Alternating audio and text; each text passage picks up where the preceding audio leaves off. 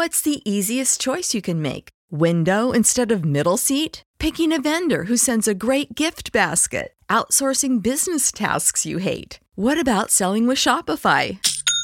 Whether you're selling a little or a lot, Shopify helps you do your thing, however you cha-ching. Shopify is the global commerce platform that helps you sell at every stage of your business. From the launch your online shop stage to the first real-life store stage, all the way to the did we just hit a million orders stage. Shopify's there to help you grow. Whether you're selling scented soap or offering outdoor outfits, Shopify helps you sell. Wherever and whatever you're selling, Shopify's got you covered. Sign up for a $1 per month trial period at shopify.com/try. Go to shopify.com/try now to grow your business, no matter what stage you're in. Shopify.com/try.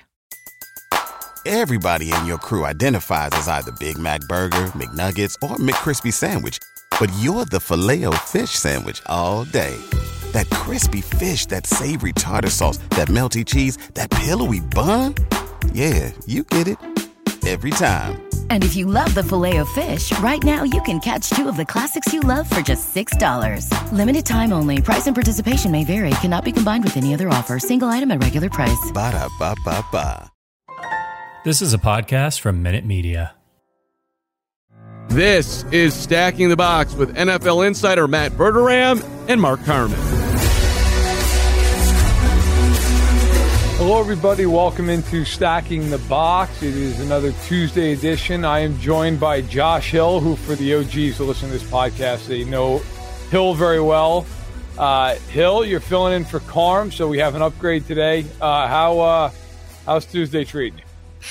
It's just another Tuesday. So I was just in Arizona. Now I'm back in Chicago, and I'm missing the sun. I'm missing the good weather. I'm missing the West Coast vibes or the Southwest vibes. So we'll carry on with the Midwest energy that we can bring here. Are you missing the 105-degree heat?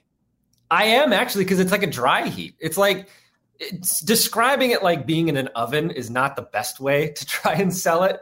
But, anybody who lives in the Midwest or even out in the East Coast, too, like you get that humidity with your heat. So it's 85 degrees, but it really feels like it's like 110 and you're wearing a wet blanket. That's just, I can't do that. But that's not what the 104 down in Arizona was like. It's hot, but it's tolerable. So I can take it. I can live with that. So how long were you out there for? About a week. Okay. So, Nice. Yeah. And you met up with the esteemed Robert Murray, who also has a Fanside podcast. If you're a baseball fan, you should definitely check out. Robert Murray is like 20 years old and the biggest insider I've ever met. It's how he's done it. I have no idea the age he's at, but God bless him. So good for you guys. And you guys will meet up in Orlando. Fanside's having this big thing that I will not be at because I have a 7-week-old daughter and I'd like to stay married. But that's for another day and another time. All right. We have a lot to get to. Big show today, everybody. So we've got Deshaun Watson, the Browns are going to lead off with that. Then we're going to get into a whole bunch of other stuff. Got some news on Kyler Murray, go into Baker Mayfield. So the Browns get a little double dip here. We'll talk about the Chiefs and the Packers, the Bengals, and then we'll have Ben Heisler stop by at 11:30 Central here, and we'll have him come on, as always, for some over-unders, some prop bets. It'll be all good stuff. But, let's start with what do we make of the Browns and Deshaun Watson? There was a recent report from Albert Breer over at SI. Says that the league's hoping to have any discipline meted out before the season. Now, obviously, look, to set this up, for anyone who's not been following this, Watson is still facing 22 civil suits, ranging a wide variety of different allegations of sexual misconduct and assault. He has faced 10 criminal complaints, which were all dismissed by a pair of grand juries down in Texas. So as of right now, it is all civil suits, which are not criminal by nature. They're all financial in nature, but obviously alleging some pretty heinous things. Where do you come down on not maybe what you would do or what you think should happen, but what the NFL is going to do with Deshaun Watson in relation to, how long he may be suspended for the season? Well, I don't have a ton of faith in the NFL coming down as hard as maybe they should. I've seen some reports out there, some speculation being like he's going to play fewer than 8 games this year. Maybe he gets suspended for an entire season again. He's got that fully guaranteed contract with the Browns, so it's not like they're taking money out of his pocket either way. And they kind of budgeted for this too. With that contract, they're kind of expecting the hammer to drop here. At least they've set themselves up to be prepared for that.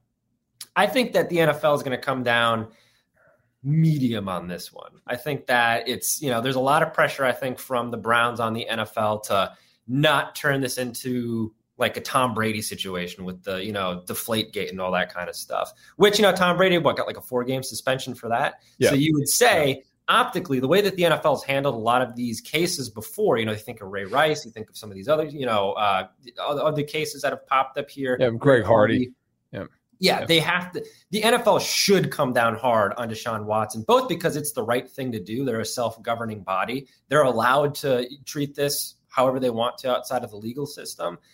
But optically, the NFL, this is their opportunity to kind of right some wrongs from the past and go, look, we do take this seriously. We are going to come down hard. And we also, there's outside of the optics, just from a good, decent human being standpoint, there is no place for this in our league. If you're an employee in the league, we do not stand for this, and you're not going to be allowed to play in this league if you engage in this kind of behavior. So here's how, and I think it's well put, Hill. I would say this. Look, first of all, we're recording this on Tuesday late morning. If you're not watching live, it should be kept in mind that tonight on HBO, there's going to be a show with Brian Gumbel, his show Real Sports, which is excellent, where many of these women who are watching the accusers are going to speak. Now, the NFL's probably already seen the tape and knows what's going to come out, but you're going to have, you would imagine, some pretty viral clips that come out of this, some pretty detailed allegations that maybe haven't been made public or haven't been made public in such a way yet. So, like, I hear the people who say he is not facing criminal charges, therefore the NFL should not butt in and should not become the judge, jury, and executioner as it has in the past. However, the NFL is a business. It is an extremely public one. The NFL has suspended guys who have been accused of far less for a long period of time. Okay, Ezekiel Elliott is an example. I think Watson's going to get a pretty hefty suspension. You have to keep this thought. So recently, now they're different situations, but Trevor Bauer got suspended for 2 years by Major League Baseball. Good point. Okay. If you're the NFL, you want to be the league that suspends Deshaun Watson for 4 games? I don't think so. I would be surprised if he plays more than half the season. I think he's at least going to get, and again, it's my opinion, who knows, but I think he's going to get somewhere around 10 to 12 games, and I wouldn't be shocked if he got a year. Maybe that doesn't happen. Maybe the league says, hey, look, it's civil cases. It's not criminal complaints at this point. They've been dismissed. It's possible. But the NFL got crushed years ago, and you mentioned this, like Ray Rice. Mm-hmm. They got crushed back then when they suspended him for 2 games, and then the video came out. What happens if they suspend Watson before these civil suits get taken care of, and they suspend him on the lighter side, and then a whole bunch of other stuff comes out, even if he's not facing criminal charges? So I think in the end, the optics of it are what's going to drive the NFL more than anything. And that may be an unseemly way of looking at it, because you say, well, it should be driven by a moral compass. Well, it's a National Football League. No. They're going to be driven more by how the news cycle is going to react to it. And so that's why I think he's going to get suspended. And I think it's going to be a pretty hefty suspension. But you're right, because he's only getting $1 million in base pay this year, because the Browns made sure to take care of him every way possible. He's not going to hit a huge financial bump in the road. It's going to be more just about missing time. Look, let's pivot now. With that in mind, now, of course, this next question is a little loaded because you just don't know how many games he's going to be there for. But do you think the Browns are a playoff team this year? Obviously, they brought him in. They just brought back Jadeveon Clowney. They didn't lose any massive players this year. They traded for Amari Cooper, kind of replacing Jarvis Landry. Do you think they're a playoff team? Do you think they're outside looking in the AFC? I think that they're on the outside looking in the first year of whatever this Deshaun Watson thing is. Because you take, let's say he plays a majority of the season. Sure. You have to then look at the rest of the AFC and say, first of all, in the AFC North, are they better than Baltimore? And are they better than Cincinnati? Right. And I don't think the answer is yes to either of those questions. And then you have to consider at the bottom of the playoffs, are they better than some of those teams that got in at the end, like right at the bottom of the playoffs last year? Or are they better than some of the teams that missed the playoffs but improved? So think about the Chargers and how, once again, it seems like the Chargers are everybody's dark horse Super Bowl favorite for like as long as I've been alive. It seems like they've been the team right about now. Everybody picks to go to the Super Bowl, but they are pretty good with Herbert and some of the improvements that they made. They traded for Khalil Mack. Denver and Russell Wilson, like that's something that you got to think about. I don't think that the Browns make the playoffs this year. I'm not saying that whatever this next era in the franchise is going to be as disastrous as some of the other ones. I do think that Deshaun Watson is a vastly better quarterback than Baker Mayfield. And if that's the difference maker, he's going to make them a better team. He's going to at least get them closer to the playoffs. I don't think that right now the Browns, if you look at the AFC, they're better than the top heavy teams. So even if they get in, they're not going to go very far because I don't think they're beating Kansas City. We'll see what Tennessee is, all of those teams, Buffalo. But my thing is I'm looking at Cleveland and some of those teams that missed the playoffs last year. And I don't think that they're going to be better than Denver. And I don't think that they're going to be better than the Chargers. And they're not going to get into the playoffs if it comes down to which of these two teams do you like better? Do you like Russell Wilson in Denver, or do you like Deshaun Watson in Cleveland, or quarterback X in Cleveland? Yeah. It's, I just can't feel Cleveland this year. So when I made all my picks where I picked every game for the season, I basically went under the assumption that Watson would play every game just because I didn't know how else to handicap it. It felt kind of weird. I felt like you had kind of all or nothing. And I was like, well, I'll just put him in. I had him at 10-7, but not making the playoffs, losing a tiebreaker to Denver. So they were right on the edge. But I do think he's going to be suspended for some games. And if he's even suspended for 4 games, that's probably the difference in the AFC. Like the AFC is just so good. As Gonzo points out in the chat, and I agree with him, it's a tough division. You mentioned Baltimore and Cincinnati. I'm with you. I think Cincinnati and Baltimore are both better than Cleveland. And Pittsburgh, well, I think the Browns are better than Pittsburgh. Pittsburgh's going to be a pain in the ass because it's Tomlin and that defense, and they're always a tough team to play, especially in Pittsburgh. They will give every one of those teams a tough game. Every one of those teams that goes in there, it's going to be a brawl. It's going to be 20-17 one way or the other. I'll tell you what's an interesting game. So on the schedule, the Browns host the Chargers. That might be a game where you're talking about tiebreakers at the end of the season, right? Like I saw Peter King, who I have the utmost respect for. He put out his power rankings. He, for the whole league, 1, 2, 3 was Buffalo, the Chargers, and the Chiefs. I don't even think the Chargers qualify as a dark horse anymore. It's to the point now where the Chargers are basically printing up the banner, and it's just a matter of whether or not they blow like 8 games they shouldn't blow. But I digress. Look, I think the Browns, I cannot make the argument in good faith that they're better than Buffalo. We just talked about the 2 teams in their own division. Somebody's coming out of the South, whether it's Indy or Tennessee. I like Indy, but and you can make an argument Cleveland's better than any of those teams. Fine. But then you get to the West. They're not better than Kansas City. I don't think they're better than the Chargers, and I don't think they're better than Denver. But that said, I think it's really going to come down to how many games does Watson miss? Because if he's there, on the field, I love the pairing of he and Stefanski. Defensively, they're good. They're not great, but they're good. And the only concern I have is offensively, like who are you throwing the ball to? It's Cooper, and then it's a bunch of guys. But they have a great offensive line. They can run the hell out of the ball. So they should be interesting. I think they're right on the edge, but I don't know if they get in. Yeah. And as far as the suspension is concerned, too, to kind of tie a bow around that, I wouldn't be shocked. I kind of agree with you if he gets that year-long suspension, because if we're talking about optics, and the NFL is no stranger to doing the wrong thing and just getting absolutely hammered.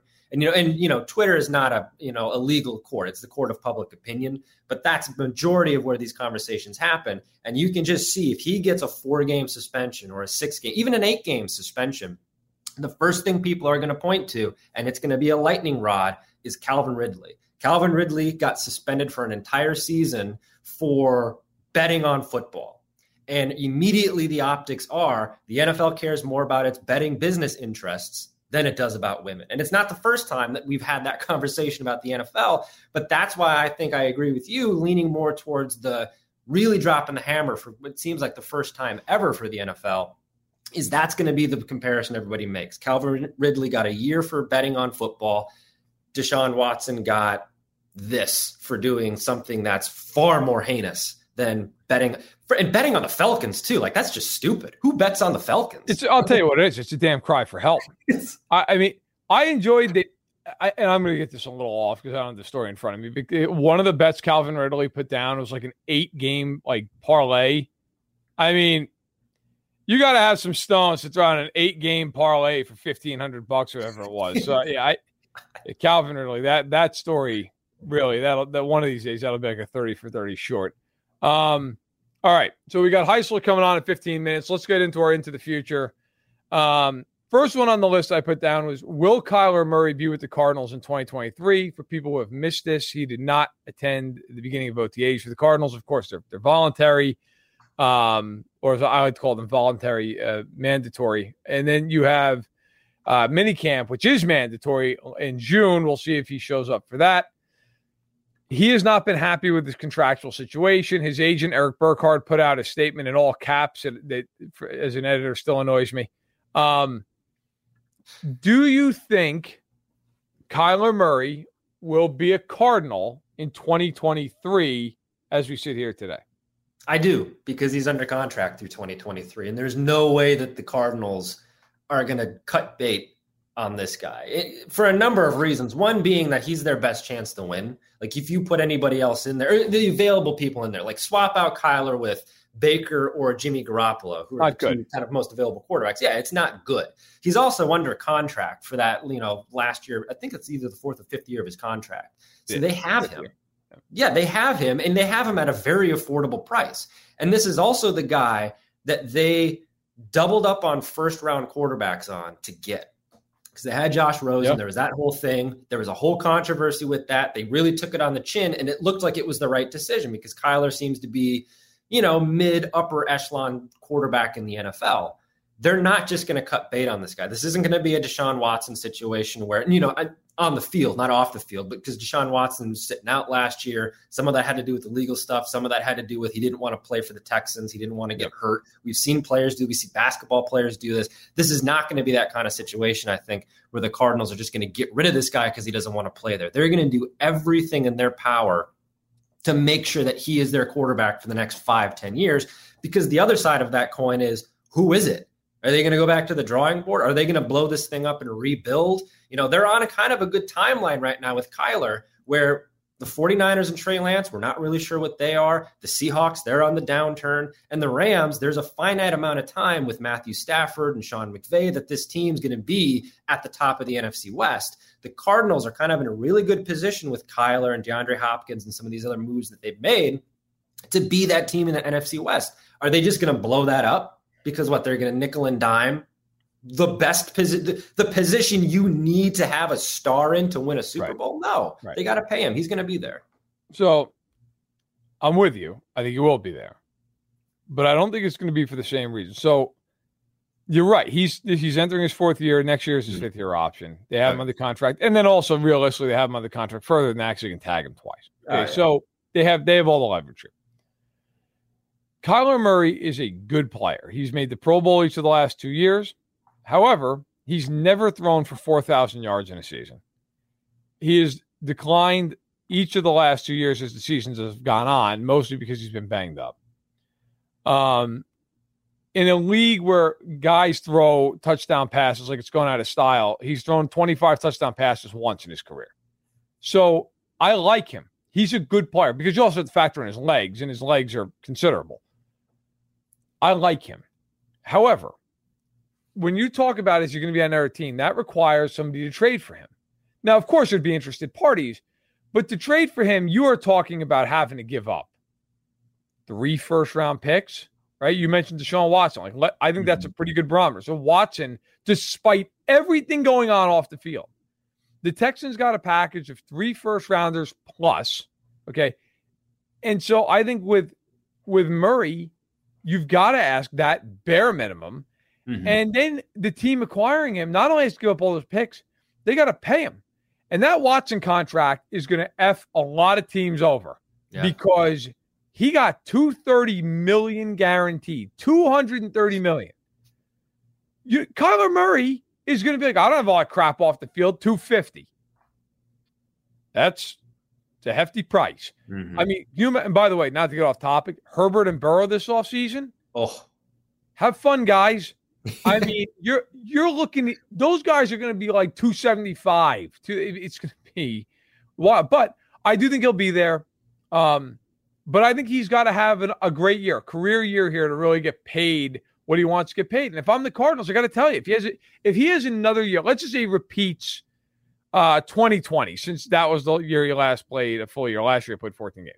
Mm-hmm. So let's say he throws for 3,900 yards, 26 touchdowns, 12 picks, and then he runs for, give him the average of what he's done in his career, 650 yards. Okay. He's good, but am I paying him $45 million a year? No, I'm probably not. I'm probably going to say, look, I'll play out the option. I think he's there. But I think it's going to be a contentious situation if he doesn't have a career year this year. All right, so before we get to Heisler in 10 minutes, we're bringing in Carm from Bears OTAs. I feel like Carm has basically been stationed at Hallis Hall now for the duration.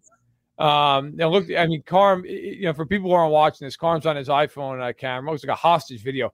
Carm, how are things at Hallis Hall? First of all, I don't know what Josh Hill is laughing at. This is a very professional setup, sitting on a rock in the parking lot at beautiful Hallis Hall. Media walking in. We're going to be on the field. I'll be putting out some clips of the Bears. Last week, one of my videos was of Fields throwing a bomb to 6th-round running back draft pick Treston Ebner, who dropped it. I didn't even notice, by the way, that he dropped it until people started mentioning in the chats that the dude dropped it, and that's how it's going to be for the Bears this season. But, yeah, this is our second day at OTAs, which will be my last day out here because the third one we're all going to be in Orlando. So, but at any rate, bear down, Chicago Bears, baby. Justin Fields. There you go. Blink twice, Carm, if you need help. Blink twice. How do you feel about what you've seen from Justin Fields? I mean, mind you, this is OTAs where guys are running around in shorts and there's no contact and whatnot. But thoughts on the second-year quarterback? They put him, in addition to that, Verderam, they put him on a field like there's a field right in front of us, and then there's a field down yonder, right? And that's where up. So that's where they have the practice. So it's hard to really get a gauge on what's going on. But from what I can tell, they have him moving around a lot. So, last year he was in the pocket, and that did not work out particularly well. The offense didn't work out well, period. So the Bears are just all in on Fields. We've talked about this. He had a piece yesterday in Bleacher Report where he's talking about he's going golfing with the coaching staff and getting to know each other outside of Hallis Hall. They're all becoming best friends. So the investment in the quarterback is enormous. And I'd say even underlining it, Nick Foles is now an Indianapolis Colt. Who's a better quarterback, Nick Foles or Trevor Siemian? I think most people would say Nick Foles, right? Yes. Won a Super Bowl. Yeah, right? I mean, come on. So I think that move was partially made like, hey, buddy, you're the guy. There's not even a whiff of somebody over your shoulder here. Plus, we're going to bring in a guy in Trevor who's not going to cause any ripples. Fields talking pretty openly about how the chemistry with the Bears was bad last year. I want to cut you off because I wanted to ask you about that, and then we'll let you go because I know you got to get the OTAs and whatnot, and we got to get the Heisler in a few. But I wanted to ask you quickly that comment for people who missed it. I believe it was in that Bleacher Report piece. Justin Fields said, and I'm paraphrasing, but chemistry wasn't good, last year in terms of it wasn't the best vibe in the building, so to speak. Were you surprised he said it? Where did you come down on that? I just don't know what he gains, right? Like, this stuff, letting everybody know that the chemistry sucked. It's like it's sort of like he's raising his hand a bunch of times now saying, don't blame me. This was not a good scene here. I mean, maybe it's just an athlete talking openly, which is what we all want, but it does feel a little bit off in my opinion. Like, okay, the guy's gone. He's out the door. You're not trying to make any power play here. Maybe he's trying just to let Eberflus and company know how much he appreciates what's going on, but just feels a little weird to me. And he's also been out there, and this is maybe just the modern NFL player, but, putting on his Instagram, here we are in Atlanta, me and Darnell Mooney working out. Okay, that's what you should be doing. You're an NFL quarterback. Like, there's just been a lot of, look, last year was last year, but I'm just going to remind everybody that last year was not my fault coming out of Justin Fields, which is a little bit bizarre. Fair enough. All right, go do your job. Get off the rock. Go in there and watch Justin Fields through a telescope.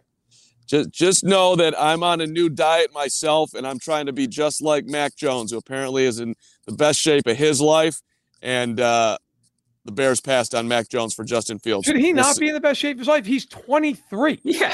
Like, who the hell wasn't in the best shape of their life at 23? Call me when he's Brady, who's double his age, who's got like 3% body fat.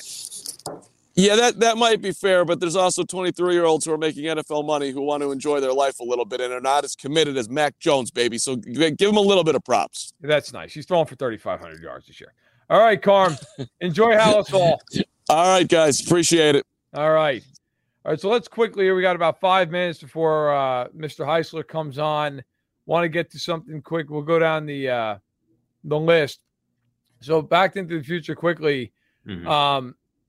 We'll skip down. Which is more likely, the Chiefs or the Packers getting to the Super Bowl? I put this on here because both teams are considered top-tier contenders, but also are going through significant changes. The Packers trade away Devontae Adams. The Chiefs trade away Tyreek Hill. The Chiefs, I would argue, have done more to replace him. Not that they're going to replace him, but that they've brought in some reinforcements. Guys like MVS from Green Bay, Juju Smith-Schuster, Sky Moore, where the Packers have brought in Christian Watson. But really, that's been about it. They've stayed pat. But, of course, Green Bay also in a much weaker conference. Where do you fall on which team? If you had to bet on $100, which team do you think has the better shot at getting a Super Bowl? I would bet $100, maybe another $100 on the Chiefs getting to the Super Bowl. I think that, you look at Green Bay. Yes, they're in the weaker conference, but they also still have Tom Brady to go through. And last time that didn't work out so well. And it was in Lambeau. It had everything that was supposed to go the Packers' way, and it didn't. And that's a trend with a lot of these Aaron Rodgers Packers teams is they choke in the playoffs. Look at last year against the 49ers. Like, they completely folded like a cheap poker table, and that was their element. Like, they should have won that game, and they didn't. And that seems to be a consistent theme with the Packers. And it's a theme across coaches. It's not just Mike McCarthy. It's now Matt LaFleur, who's my guy. We talked about the OGs. I'm living in a beach house right now and all the Matt LaFleur stock that I bought like 4 or 5 years ago. So it seems to be the Packers, when it comes to the playoffs, they just turn into a different team for some reason, where the Chiefs, you said it. They replaced guys that they got rid of, big key pieces that are gone now. Tyrann Mathieu is going to be tough to replace. Tyreek Hill, tough to replace. But if you're comparing it apples to apples, am I going to invest in Aaron Rodgers and Matt LaFleur figuring something out on the fly, or am I going to invest in Andy Reid and Patrick Mahomes figuring something out on the fly? 10 times out of 10, I'm going with the Chiefs. So I'm going to alienate a lot of people on this and actually say the Packers. Look, I think I'll be honest. I think the Chiefs are the better team. The conference is just ridiculous. That's why I'm going to go with the Packers. I'm with you on your Bucs and Brady.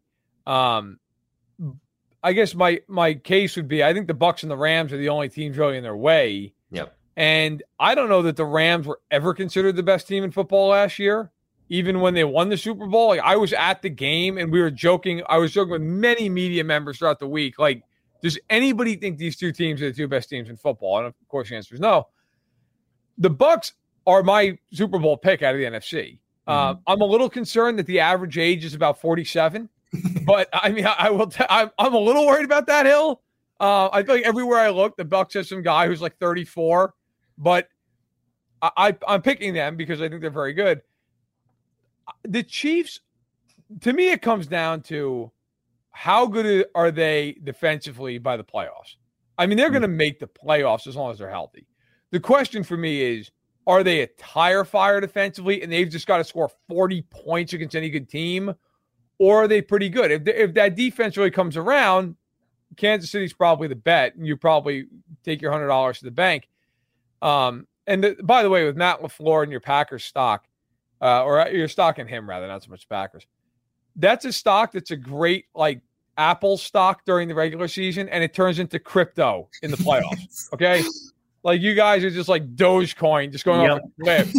So enjoy your beach house until January when all of a sudden you owe the IRS like $500,000. It's been interesting with the Packers. I would take them because of the conference, but I do think the Chiefs are better. And so if you're betting on who you just think flat out is going to be the better team, I think it's Kansas City. Yeah. But it's just a hard road, man. That division, that conference is they could go 12-5, and I feel like in the NFC that's the equivalent of going like 15-2. So take the. I mean, my God, you guys, your division, you go to hell. Yeah. I mean, that is just that division. Nobody's got a bigger heist than Tom Brady. His whole career, like I've done, and Heisler's here. We're going to let him in a second. I have done this out of boredom. I've gone back and looked at who the quarterbacks have been that Brady's had to deal with in his career in his division. Literally the best guys are unbelievably washed up Drew Brees, Josh Allen before he was good, and Chad Pennington. And it's not even arguable. Like those are easily the three toughest guys he's ever shared a division with. He had Favre for 1 year, but that was the year he got hurt. Mm-hmm. It's incredible. The fourth best guy is legitimately like Ryan Fitzpatrick. It's a hex that Brady has on the rest of the league. So congratulations, by the way, on going 6-0 in the NFC South. Hi, I'm Flo from Progressive. You know me, I'm a huge football fan, but it can be stressful for us super fans. So Progressive is going to help take your mind off your team for a moment. Instead of thinking about how your team threw the wrong ball on the wrong net, just think about how HomeQuote Explorer lets you easily compare our direct rates with multiple companies. Well, hope this distraction about Progressive's HomeQuote Explorer was helpful. It sure helped me from stressing about my team for a bit.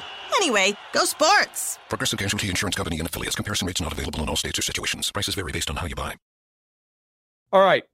We're bringing in Heisler, who was kind enough to join us all week last week. This week told us to go to hell. He's here for his 15 minutes, and that's it. Good for erroneous. Good. Erroneous on both counts. There's nothing but a lie. All right. So I left it up. I gave you kind of a dealer's choice here this week because we're to the point of the offseason where I don't know what the hell to talk about from a betting perspective other than win totals and MVP odds. We can't do that every week. You, sir, though, have found some odds that we can go over. Inform the people. Yeah, so they have the match coming up on June 1st at the Wynn Golf Course. Yeah, I don't know if you're going to be tuning in, either of you guys, to watch Aaron Rodgers and Tom Brady take on Josh Allen and Pat Mahomes on the golf course. I always enjoy watching Mahomes go at it on the golf course. That led us to, I think it was last year, where some fan heckled him, watch out for Justin Herbert, to which he replied, I'll believe it when I see it.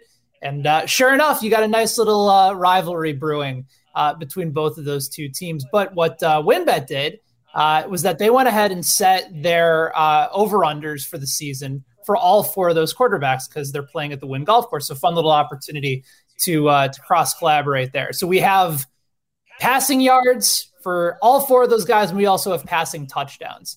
So the one that I thought was maybe the most interesting one, and it kind of goes right back into what you were talking about, Matt, with Tom Brady, is out of all four of those guys, he has the highest numbers on the board, both for passing yards and for passing touchdowns. The over-under on Tom Brady is 4,500 passing yards, 35.5 touchdowns with even odds on both sides. To me, I know that it's an easy division, but I'm still leaning under there because at some point, a lot of these games against bad teams are going to be blowouts. He's not going to have to throw the ball downfield. I know the numbers are reflective of the way that he has played in Tampa Bay. And again, this is somebody that threw for, 5,300 yards. I'm still backing on at least moving away from that, knowing that he may not play all 17 games. At some point, injury may set in. He is going to be 45 years old. I love the under here, even though the recent year tells me that you should absolutely go over. What do you guys think? So, Hill, all of you have the floor since it's your team. You go right ahead. Now, this is full of Kool-Aid because I'm drinking the Tom Brady Kool-Aid. I'm going over on these because I'm going over because Tom Brady is a psycho. And if he's entering his final year in the NFL, which is what we have to kind of approach this as. This is his last dance. This is his farewell tour where he's going to go to all these great teams that they have to play, and he's going to get his flowers. What he's going to do, if we know anything about Tom Brady, is he's going to go out guns blazing on top. He wants to come back and finish his career walking away with a Super Bowl, and he's going to want to walk away with a Super Bowl and a regular season MVP. And if he's gunning for these numbers, those are MVP numbers. We had the conversation last year about how Aaron Rodgers was running away with that, race, but Tom Brady was right there. And when Brady retired, the narrative around that, and the same tweet everybody was tweeting out was, I can't believe Tom Brady is retiring at the age, in his 40s at the top of his profession in peak form. He heard that. He's going to come back and he's gunning for these numbers. And imagine the kind of ego he has if he can retire with an MVP and another Super Bowl. That is the thing that he's going to gun for. And I think that if we get into some of these games, Ben, like you're talking about, that are blowouts, maybe Todd Bowles is going to, stick a pencil in the governor plate a little bit on the golf cart here and let him go and say, hey, man, go nuts. It's going to make me look good. It's going to look the rest of the team look good. And it's going to make you feel good and look good to the MVP voters. I think that that's the way that he's going to approach this. I'm going over on this one. I'm also extremely biased, and I'm not a very good bettor. So this is not advice that I think anybody should take. This is purely just for my own entertainment. I want to see Brady just go guns blazing. I'm also extremely. Right, so I will make it succinct. I'll go under, although I like Hill's argument. I agree with Heisler for no other reason than I think the Bucs are going to be great this year. I just think they're going to kill a lot of teams. I don't think they're going to need to tax him. Last year, Brady led the league in completions for the first time in his career, led the league in attempts for the second time in his career, 719 attempts. It's an ungodly number. He had never thrown the ball more than 637 times before. Led it in yards, 53-16. Led it in touchdowns, 43. Led it in yards per game. Led it in sack percentage. The whole deal. I think it's hard to have a season like that again. But he is 45. I almost don't even care about the age with Brady. I think it's more the fact the Bucs are just going to be running clock out. I don't know that they're going to have to play him the last week of the year, which that matters. So I'm going to go under on this as well. I just think, I think he's going to have a fantastic year. I just don't know that they're going to have to tax him the way they did a year ago.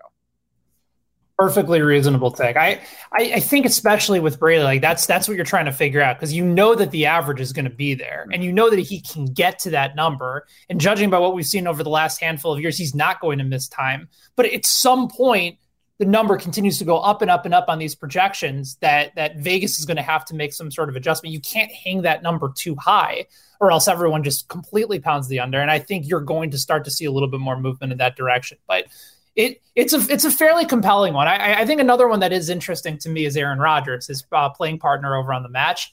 3850 is the passing yards total, and then 33.5 touchdowns. Just for context, for Aaron Rodgers last year had 4,115 yards, 37 touchdowns. Now remember, no Equanimeous St. Brown, no Davante Adams. I probably should have led with Davante Adams because that's the guy that's actually the one catching most of the touchdowns there. I just have a hard time fading an under on Aaron Rodgers touchdowns, even with all those guys missing. Just because at some point he's going to find somebody and he's going to bring up and elevate someone that you hadn't thought of before, whether it's Christian Watson, whether it's Alan Lazard. The passing yardage, that can be a bugaboo at times for Rodgers. The previous few years, he wasn't throwing that many yards per game, but I do expect him to clear the 33.5 touchdowns. So I'll go over when it comes to Rodgers on touchdowns. What about you guys? I'm going to switch it up. So I will take for the touchdowns. I'll take the under because I think they're going to run the ball a lot more inside the red zone because they don't have Adams to just flip the ball to. I think Aaron Jones and Dillon, A.J. Dillon, are going to take a lot of his touchdowns. However, they're going to have to throw the ball to win, and so I think they are going to throw the ball quite a bit. Here's what I find interesting. So his over-under, as you mentioned, for yardage is 38.50. In his career, when he has played at least 10 games in a season, the only year he went under that total was 2015, and he missed that total by 29 yards. I think that total is way too low. I mean, you're telling me that guy's not getting to 4,000 yards? I can't see that. Now, if you want to say, well, I think he might get hurt or something, okay, maybe he gets hurt. But if he's healthy, I think he's getting to 4,000. That's why I've been saying all offseason, these people who are like, he doesn't have any receivers. Look, it's going to hurt them because at some point you're going to play good enough teams that they can do some things schematically. But Randall Cobb or Alan Lazard or Amari Rodgers are going to have 1,000 yards this year. It's just going to it's the same reason I think Juju Smith-Schuster is good for like 1,200 in Kansas City. You have those quarterbacks. I mean, look, it's inevitable. I remember watching the Colts all those years when Austin Collie was going for like 1,000 yards, and it was a bum fest in Indianapolis for years on end. It just didn't matter. Made no difference. Anthony Gonzalez was good for like 900 a season. So I'll take the over on the yards, the under on the touchdown. Yeah, I'll go under on the yardage. I agree with what Heiser was saying, and I'll go over on the touchdowns just because I think that touchdowns are the sexier stat, and I think that Aaron Rodgers is going to be hungry for that, especially without all of these weapons, without Davante Adams. It's going to be not quite the same situation where it was Belichick and Brady who is more responsible. Aaron Rodgers is going to be like, I'm the captain. I'm the guy who throws the touchdowns. Davante Adams caught my touchdowns. I throw them. And that's going to kind of be a statement that he wants to put out there. And we talked about Brady being psychotic about narratives. Aaron Rodgers lives, breathes, snorts all of those narratives. You know, it doesn't put anything else in his body, but he'll put those narratives into his body. And he's just obsessed with proving people wrong. And I think that that's one thing he'll kind of, that'll be something that strokes his ego. I throw the touchdowns. You guys catch them. It also, not necessarily a shot at Davante Adams, but to Verderame, the point you were saying, it doesn't matter who's catching the touchdowns. I could throw it to a bunch of guys you've never heard of. I could throw it to Randall Cobb, who I'm pretty sure is, an AARP at this point. Doesn't matter. I'm Aaron Rodgers. That is the end-all, be-all, and I think that that's the kind of stat that backs that up. The yardage thing, I wonder if maybe it flips around and they're running the ball a little bit more. I like what you're saying, Verderame, about running it in the red zone. Yeah. But A.J. Dillon really kind of came into his own last year after being one of those draft picks we laughed at a couple of years ago. That tandem of him and Jones, that could be a little dangerous. That's something that I see. Maybe they're using that to get down to a point where Aaron Rodgers can throw these touchdowns, but I'm going over on those touchdowns.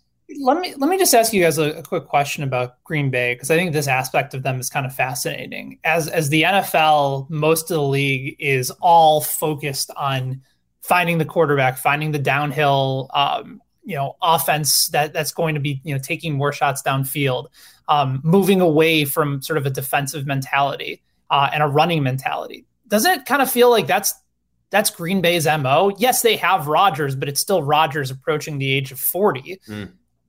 I wonder if they're trying, and this is just an organizational philosophy where they're just trying to zag right now while everybody else is zigging. And part of the reason they can do that is because they have a quarterback still playing elite level football, but also knowing that end could be coming soon. So you might as well try and find another market inefficiency. Is that maybe just overthinking it based off of how they've drafted? I mean, this is also a long sample size under this regime as well. I think it's an internal deep-seated hatred of their own quarterback. No. That could be true too. That might be part of it. No, in all seriousness. Look, I think there's a case to be made. If you have a great quarterback, you want to give him as many weapons as humanly possible, right? I mean, that certainly is what Tampa did when they won the Super Bowl a couple of years ago with Brady. And the Chiefs have done that with Mahomes for most of his years, and it certainly worked out just fine. There's also a case for when can that quarterback not affect the game? Well, when you're on defense.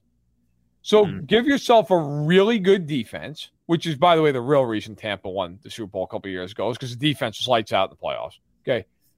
And the Chiefs, same thing. A couple of years ago when they won the Super Bowl, like everybody always talks about the offense. The Chiefs' defense the last half of that season was lights out. Nobody could score a point on them the last 10 weeks of the year. So I do think, and I actually subscribe to this, give your big-time quarterback, give him a great defense.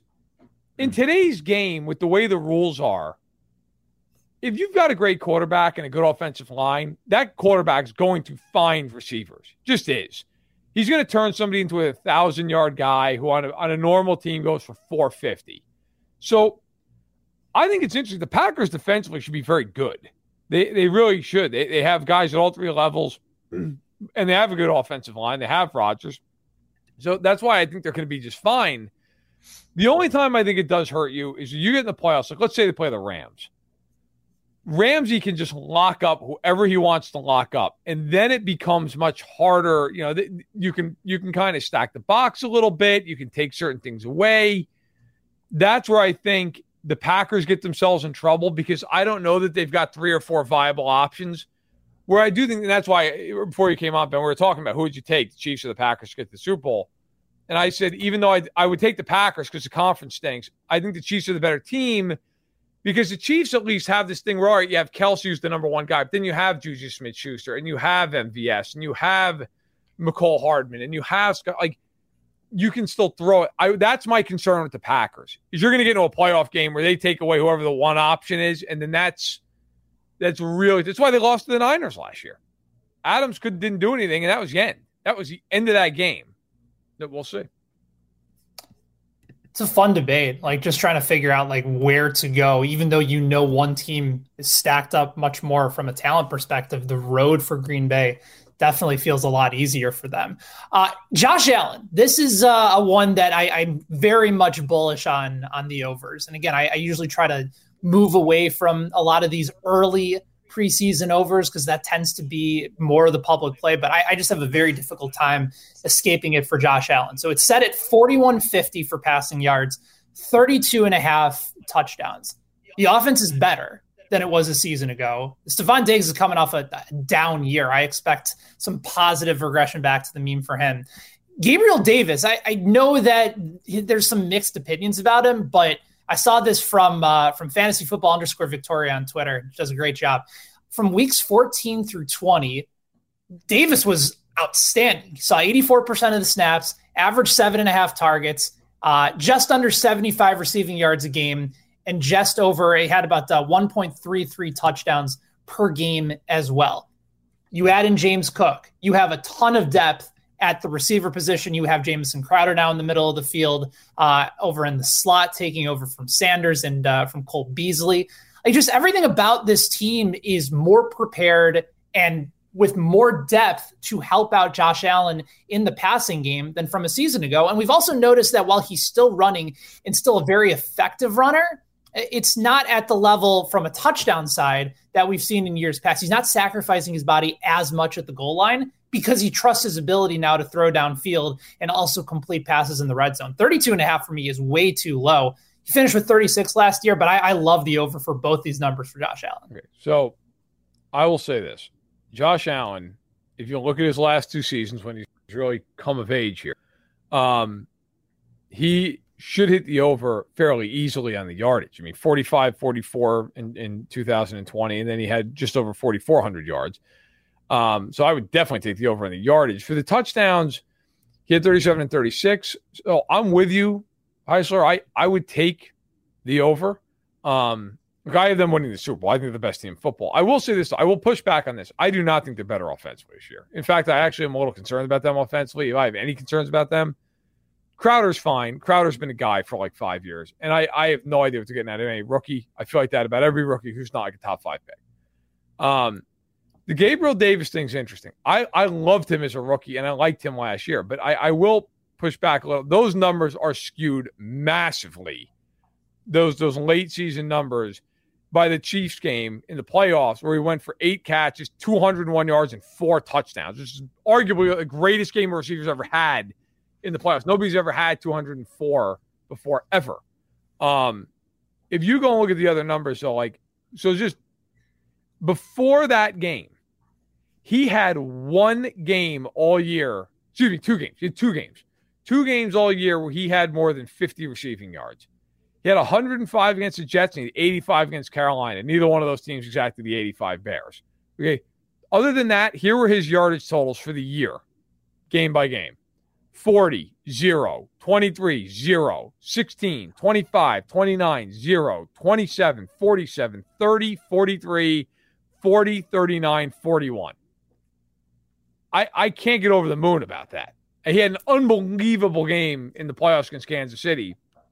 But my only concern with taking the overs, which I would take, I think Diggs is the only guy on that offense that really scares you from a defensive standpoint in terms of the weapons. I mean, Allen scares the crap out of you. But Gabriel Davis has to prove to me that he can go out and have 1,000 yards. Like, I don't know. Like Dawson Knox, I like Dawson Knox. He took a step forward. But for all the Dawson Knox love that exists, and understandably, he's an athletic young tight end, he had 587 yards last year. Now, he had 9 touchdowns. He was great in the red zone. Outside of the red zone, he's fine. He's middle of the road tight end, but he wasn't unbelievable. My concern is that if Diggs were to go down for a month with a sprained ankle, who the hell scares you on that offense? That is the one major concern I have with him. So we see it a little bit differently there, but we both agree we take the overs. Yeah. I like the overs on both, but my main thing with this one is a variable that we're not talking about that I don't know if it's going to rear its head or if it's going to end up being a success based on how much he's worked with him his entire career. But Ken Dorsey taking over as offensive coordinator and losing Brian Daboll, what does that do to the play calling? Are we saying that Josh Allen and that offense is good enough where it doesn't matter who's playing or calling the plays? Or is Ken Dorsey already at that point where it's like, look, he's the guy. The secret sauce is Josh Allen. It doesn't really matter that tandem that they have going together because I think Dorsey's been there basically Josh Allen's entire career in Buffalo, or most of it, and working with him closely. Like he started with as the quarterback's coach, he's passing game coordinator. Now he's the offensive coordinator. That's a variable that I'm wondering how much that plays in positively or negatively, because that's a massive change that they made. I mean, they lost their offensive coordinator, and a lot of the success, we're naming off names here, and Josh Allen is, an MVP candidate. He's really, really good. Not going to take anything away from him.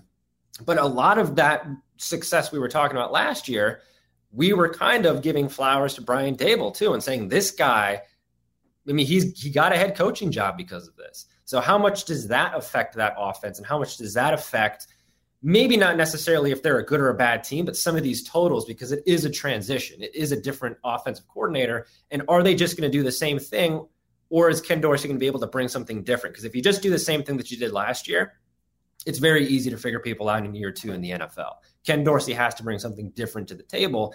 Is that going to help or hurt these numbers is kind of the factor that I'm looking at when I'm thinking about going over or under on these. I think that's a really astute point. And to your point about Gabriel Davis, Verderame, in the early portion of the season, yeah, you're right. The numbers were not good. He averaged from weeks 1 through 13 just over 31 yards a game and barely 3 targets per game. Something happened in week 14. And again, the game against Kansas City certainly helped those averages out, but it wasn't the end all be all. And a lot of it had to do with him getting the bulk of the snaps while watching Emmanuel Sanders snaps go way down. In weeks 1 through 13, Sanders had 80% of the snaps. Davis had 37%. Right. In those final 7 weeks, his numbers, his snap count went up to 84%, and Sanders went down to 47%. Listen, I like I said, as a rookie, I liked Gabriel Davis. I think he's a good player. My point is, though, I think there's this expectation that, like, you need to see more of it. It's like, look, he had 2 games last year until that playoff game where he was even remotely a factor, like, at all. I mean, I think it's a weird, like, and obviously, look, there's a lot of Chief fans on here, so I'll use him as an example. Like, people have crapped on McCall Hardman his entire career in Kansas City. He's not good enough. McCall Hardman's been a way better player than Gabriel Davis has been. Like, it's not even arguable. Like, Hardman's been a much more productive player in his career, and yet, like, nobody expects anything out of Hardman, it seems like, on national level, where it's like Gabriel Davis was penciling him in for 1,000 yards. I like him. I think the talent level's there. I really do. But I will say, like, I do that. If I had any concern about Buffalo, it is the lack, and I know some people would probably argue with me vehemently on this. I think it's a lack of depth offensively. If Diggs were to go down or have a bad year, so, like, I don't know where the ball's going consistently. Like, I have worries about that. But that being said, I think they're a loaded team. I think they're very good defensively, and I think Allen is going to hit those overs. All right, final one. Let's talk about Pat Mahomes for a second. Numbers kind of where you would expect them to be. 4,350 passing yards, 33 and a half touchdowns. So he's blown by those numbers in 3 of the last 4 years, right? Over 5,000 yards in his MVP season. Went under, obviously, in 2019 where he missed some of those games. And it still stuns me that Mahomes was still able to play 14 games that season after what we thought initially might look like a season-ending knee and leg injury. Yeah. But then the last couple of years, he played in 15 in 2020, still went over 4,700 yards. Did it again in 2021 in 17 games, but his passing average went down from 8.1 per attempt to 7.4, still had 37 touchdowns. Right. No Tyreek Hill changes the dynamic, but they did get other weapons there. You mentioned Juju Smith-Schuster. You bring in MVS. Putting all that together, this is probably the toughest one for me because I want to lean over, and yet I need to still probably compartmentalize just the threat of what Hill brings, both from a numbers perspective and also opening up the entire offense for everybody else. I think it is going to be harder to get more of these guys open, no matter how good Mahomes is, and that's why I'm a little bit hesitant here. So what do you have? Do you have the over or the under for these numbers? I'm going to lean. I'll lean under on passing yards for Mahomes, and I'll go over touchdowns. Okay, because he'll probably be on pace, and then there's just always a few games each year. Here's why I like the over on touchdowns really quickly, because he's going to have to throw a lot in the early portion of the season. Right? Like they're going to need to score points for them to finish up, 5-3 or 6-2 in the first half of the season, where I think 7 out of the 8 teams they play initially had winning records. Like the Chiefs have a very, very difficult first half of the season. Then, I think he's always due for those 5 or 6 touchdown games where he just goes absolutely nuts, has a quarter where he throws for 304 touchdowns. And I think that'll likely push him over on the touchdown category. But if he does miss any time, I think there's less room to make that up with some of those passing yard numbers. So I prefer the over on touchdowns.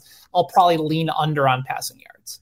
All right. So this for me, and I know some people scream bias, that's fine. This for me is the easiest one, along with Josh Allen, actually. I'm taking over on both these numbers. Okay, look, now I get 4,350 is no joke. That's a high number. 33 and a half touchdowns is significant. In his career, he's had 3 years where he's been healthy for the year. Obviously, the other one, the Super Bowl, I actually missed a few games, as you mentioned. 50 touchdown passes, 38 touchdown passes, 37 touchdown passes. If I had to pick a number, I think the under on it would be that. The yardage is 5,100, 4740, 4839. Like, he's so far over those numbers. And I hear the Tyreek Hill thing. And I personally wish they'd run the damn ball a little bit more and they'd play behind what is one of the best offensive lines in football. But I don't know if anybody's missed this. Andy Reid is their head coach. So they are not going to run the ball, and I'm going to scream at my television every Sunday as they throw 55 times a game despite running for 8 yards a carry. I think they will throw plenty. I agree with you also, Heitzler. Look, their defense is going to stink early in the year, if not for the whole season. They're going to be throwing the ball constantly. So I think that also factors in. But here's something that's interesting, okay? Patrick Mahomes has played only 4 games in his career without Tyreek Hill, and they all came in 2019. Hill was hurt early in the season. That year, the receiving core without Hill was Travis Kelce, which still, of course, he's still there, Sammy Watkins, and Byron Pringle and McCole Hardman. So you still have Kelce, you still have Hardman. You're replacing Watkins and Pringle and Demarcus Robinson with Sky Moore and Juju Smith-Schuster and Marcus Valdes-Scantling. In those 4 games, Mahomes averaged 363 yards on 8.97 yards per attempt with 8 touchdowns and 0 INTs. I am going to hit the over. It is always about the quarterbacks. The same thing I said about Rodgers. There is going to be a guy in the Chiefs this year, I guarantee you, who has numbers who you're like, what? And will get $15 million a year from Chicago next year. And then go for 700 yards. Like I will bet any amount of money with anybody out there, Juju, Hardman, or MVS, one of them is going to put up, or Sky Moore, you want to throw him in there, will put up some ungodly stat line And then we'll go out, and especially if it's Juju, who's got a 1-year deal, and Hardman is scheduled to free agency, we'll go out, sign with some team that has no offense, and go for 700 yards. So I will hit the over heavy on Mahomes. Yeah, the only big money bets I've ever placed and actually won, really the only big money bets I feel comfortable making, are Patrick Mahomes overs. There's games where it's like his touchdown total, you look at it, you're like, look, we're going over on this. Because, like you said, he has these games where he just goes insane. And I think that might be this entire season. Because if you look at the last 2 years, the psychology of the last 2 years for the Chiefs, they got humbled in the Super Bowl by the Buccaneers. And then that got followed up last year by what was a season-long humbling where they looked entirely unlike themselves at times. I mean, they scored 3 points against the Titans. When they just failed to score a touchdown against the Buccaneers in the Super Bowl, this was like an affront to the football gods. It's as though we had seen something that we never thought we'd ever see. And they consistently looked like that last year. I mean, Verderame and I talked about this on Sundays, but like Mahomes would just make throws that he would usually make in the past, and the magic of the football gods would just work. And that throw would land. It would go for, 60 yards. These wild no-look passes that he does, he kind of got full of himself. Last year was very humbling for the Chiefs. I think that they approach it completely differently this year. This is a prove-it kind of year for them where it's like, we can go out there. We are as good as we thought they were. And Verderame, to your point about not running the ball, Ronald Jones coming to town. If he can be a guy who doesn't fumble the football every single time he looks at it, he's going to be a guy where I think Mahomes finally fixes him in a way that we thought Brady might have been able to in Tampa. But him and Clyde Edwards-Helaire, those are two guys, those are pass-catching running backs. That's why I really like these overs, because they get down in the red zone. What are they doing? They're slinging a little pass out. Rojo's going in there. Or it's going the other way because Rojo just sees the football and realizes it's like peanuts and he's allergic to it, and it's going the other way. I was going to say, I look forward to Ronald Jones fumbling, and then on the next series, Edwards-Helaire having a hole the size of Kansas for 40 yards and just running smack dab into somebody's ass on the line of scrimmage. That's really going to be the name of his book, I think. But listen, it's going to be interesting. I will say that it's funny because everything you said, I think is right. Mahomes, by his standards last year, for half the season was horrendous and threw for 4,800 yards with 37 touchdowns and 13 picks. And he was, by his he was awful for half the season. By the way, they might hit those overs just against the Raiders. Because I don't know if you've seen that secondary. They may not run the ball once. Okay, that might just be like going 5 wide, here it comes. That's good for 1,000 yards, those 2 games. So really, it's just, is he going to get to 3,300 in the other 15? And if he can do that, they're in good shape. It's fun. I love the fact that even though we still got months before the season, they're like sprinkling out just a few of these just to kind of wet your beak a little bit and dive right in. So we got a lot of overs on the show today, which I think the Stacking the Box faithful will likely be pleased about. You can't please all the people all the time, but if they have a dog in the race here, we at least hit the over on at least every single one of them in some capacity, I think. We did. All right. Heisler, thank you, man. Thanks for bringing the heat. We needed it today. I had no idea what the hell to talk about for betting odds. So that worked out. And the match, I think it's like June 1st or something, isn't it? Yeah, coming up a week from tomorrow, right? Yeah. 31 days in May. Yeah, there are 31 days in May, yes. I always forget. I'm looking forward to the match. I'll probably sit there and watch it. There's going to be some good trash talk going on. Allen's the only guy without a ring, but Rodgers is choked like a dog in the playoffs. I want Brady or Mahomes to say that to Rodgers during the whole thing. Now, I mean, Brady could really say it to him because he's got 1 million rings and he beat him. But also, like, Mahomes has a ring in the last couple of years. I want one of them to just make reference. Like, I want Rodgers to shank like a 6-foot putt. And then one of them to be like, oh, what did you think it was, January? And then just see him just seething for the next, like, 6 holes. That's what I want. You want my bold prediction really quickly on the trash talk? So I think Brady and Rodgers are going to give it to the young guys the entire time, right? Like, they're going to wait for their moment. And just like Scottie Pippen in 98, when he walked up to Karl Malone at the free throw line, said, "Mailman don't deliver on Sunday." That's going to be Mahomes or Josh Allen, Aaron Rodgers, as he has to try and sink a crucial putt. It's just something along the lines of those choke jobs in January. I think that's going to be the play. Like they're going to wait for it. And then when it hits, it's going to be glorious. I want to see it. I'm looking forward to it. Normally the match, like I kind of loosely follow it. I don't really care. This one, because of all the quarterbacks involved, like you can make an argument. Yeah, I know the Rams won the Super Bowl. You can make an argument they're the 4 best teams in football. You have the quarterbacks all there, right? I would make an argument they're all the top 5, with the Rams in there. So it's going to be interesting. I'm looking forward to it. This is where Carm would say, watch out for Justin Fields in the match, guys, next year, 2023. Justin Fields, Josh Allen, Patrick Mahomes.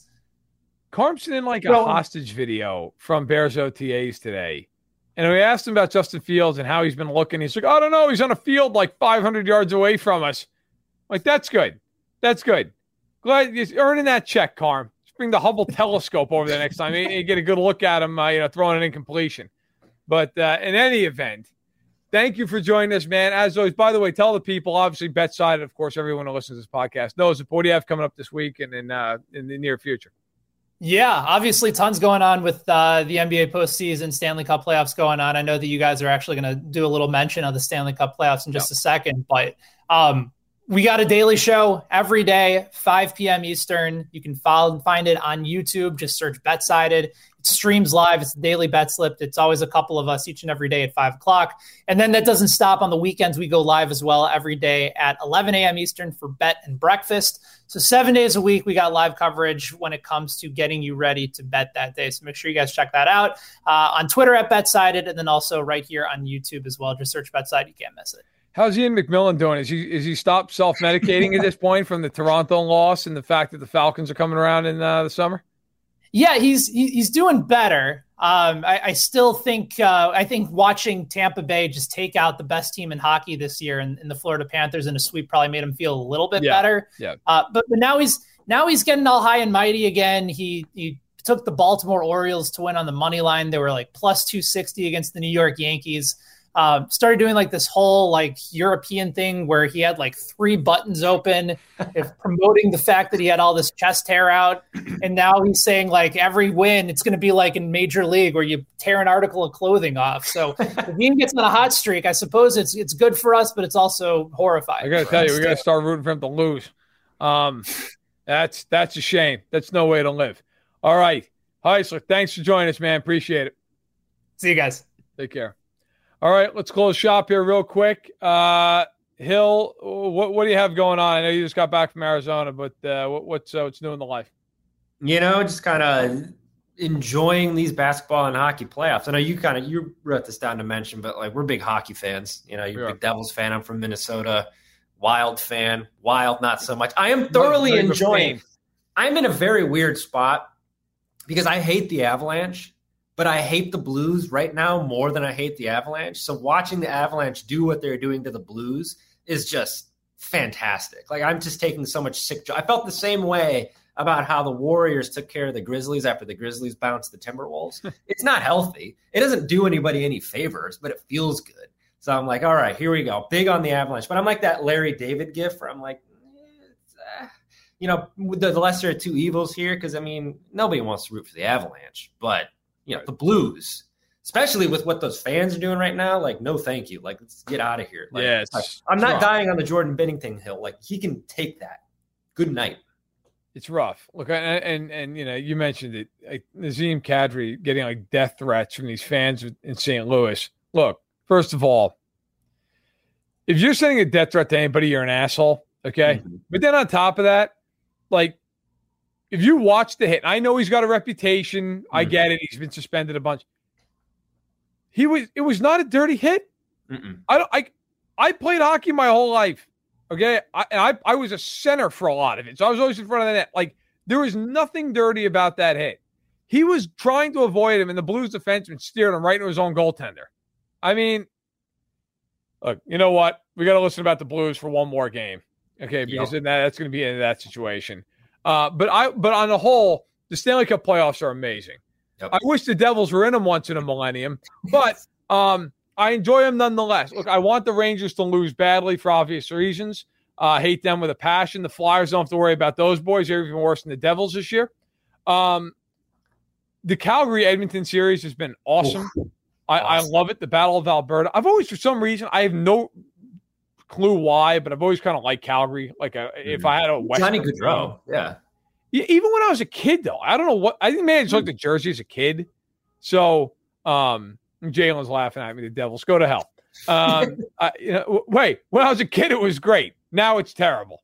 But no, it's just, man, it's so much fun. And I'll be the first to admit, I know there are people who get all pissy about this, but I love in the hockey playoffs and Stanley Cup playoffs how some guy, like, you'll get a report from whoever's down between the glass, and they're like, yeah, so-and-so's got a broken femur. They knocked out 4 teeth, and they might have a permanent concussion.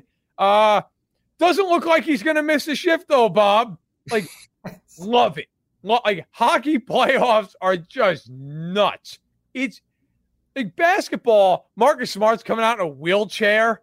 Like, it's such a joke, right? Like, it's like that old Paul Pierce thing. He's got the towel over him. Can you imagine what it would take for a guy in hockey to leave in a wheelchair? That man would never be able to go back to the locker room. That would be the end.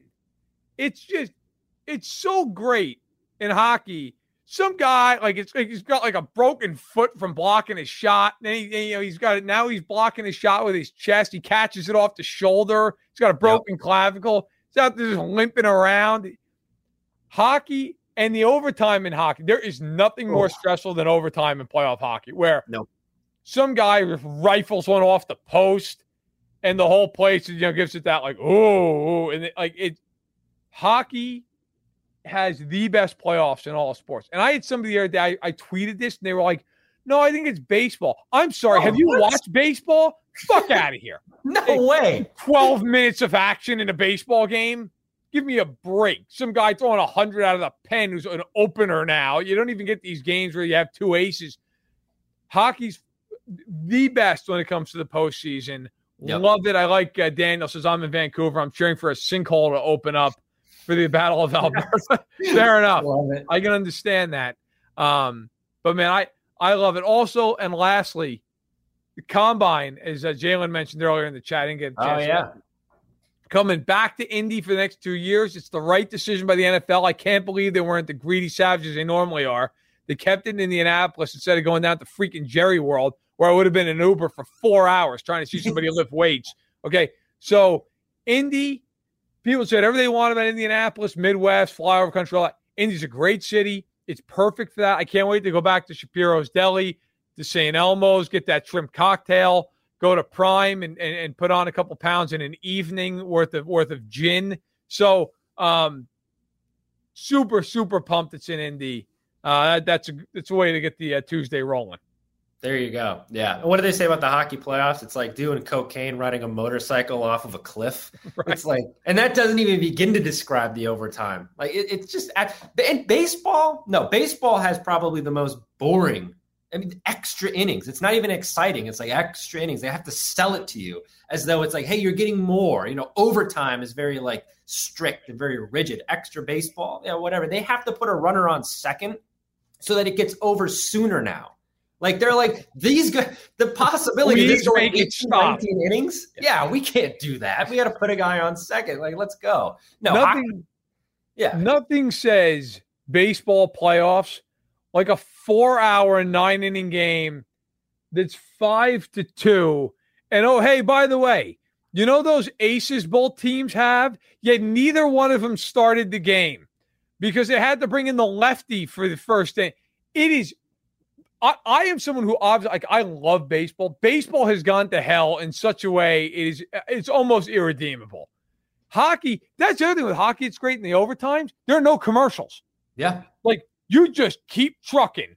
I love you get to triple overtime occasionally, and they'll show the ice time for some defenseman who's been out there for an hour and 8 minutes. And then you're playing the next night. It's an afternoon game. These guys are off 10 hours. If you're not a hockey fan, I promise you, turn on the Rangers and Hurricanes at the Garden. Turn on the Flames and the Oilers in Alberta. You tell me that you're not entertained by those games. I guarantee you'll be a hockey fan by the end of the night. So, all right, in any event, we want to keep you a Stag in the Box fan. We're going to go here because we've been chatting for an hour and 15 minutes. But hey, listen, for all you who watched Daniel, Clint, Jalen, Gonzo, all the guys. Hefe, thank you so much.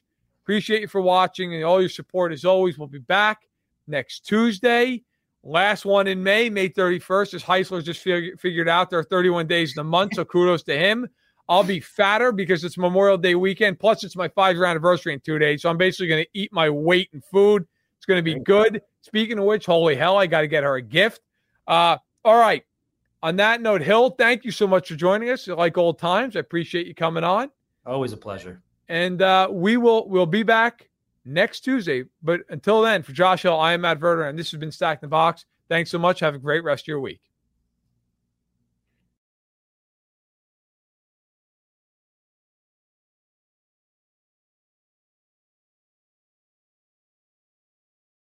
Say goodbye to your credit card rewards. Greedy corporate mega stores, led by Walmart and Target, are pushing for a law in Congress to take away your hard-earned cash back and travel points to line their pockets. The Durbin-Marshall credit card bill would enact harmful credit card routing mandates that would end credit card rewards as we know it. If you love your credit card rewards, tell your lawmakers, hands off my rewards. Tell them to oppose the Durbin-Marshall credit card bill. Everybody in your crew identifies as either Big Mac Burger, McNuggets, or McCrispy Sandwich. But you're the Filet-O-Fish Sandwich all day. That crispy fish, that savory tartar sauce, that melty cheese, that pillowy bun. Yeah, you get it. Every time. And if you love the Filet-O-Fish, right now you can catch 2 of the classics you love for just $6. Limited time only. Price and participation may vary. Cannot be combined with any other offer. Single item at regular price. Ba-da-ba-ba-ba.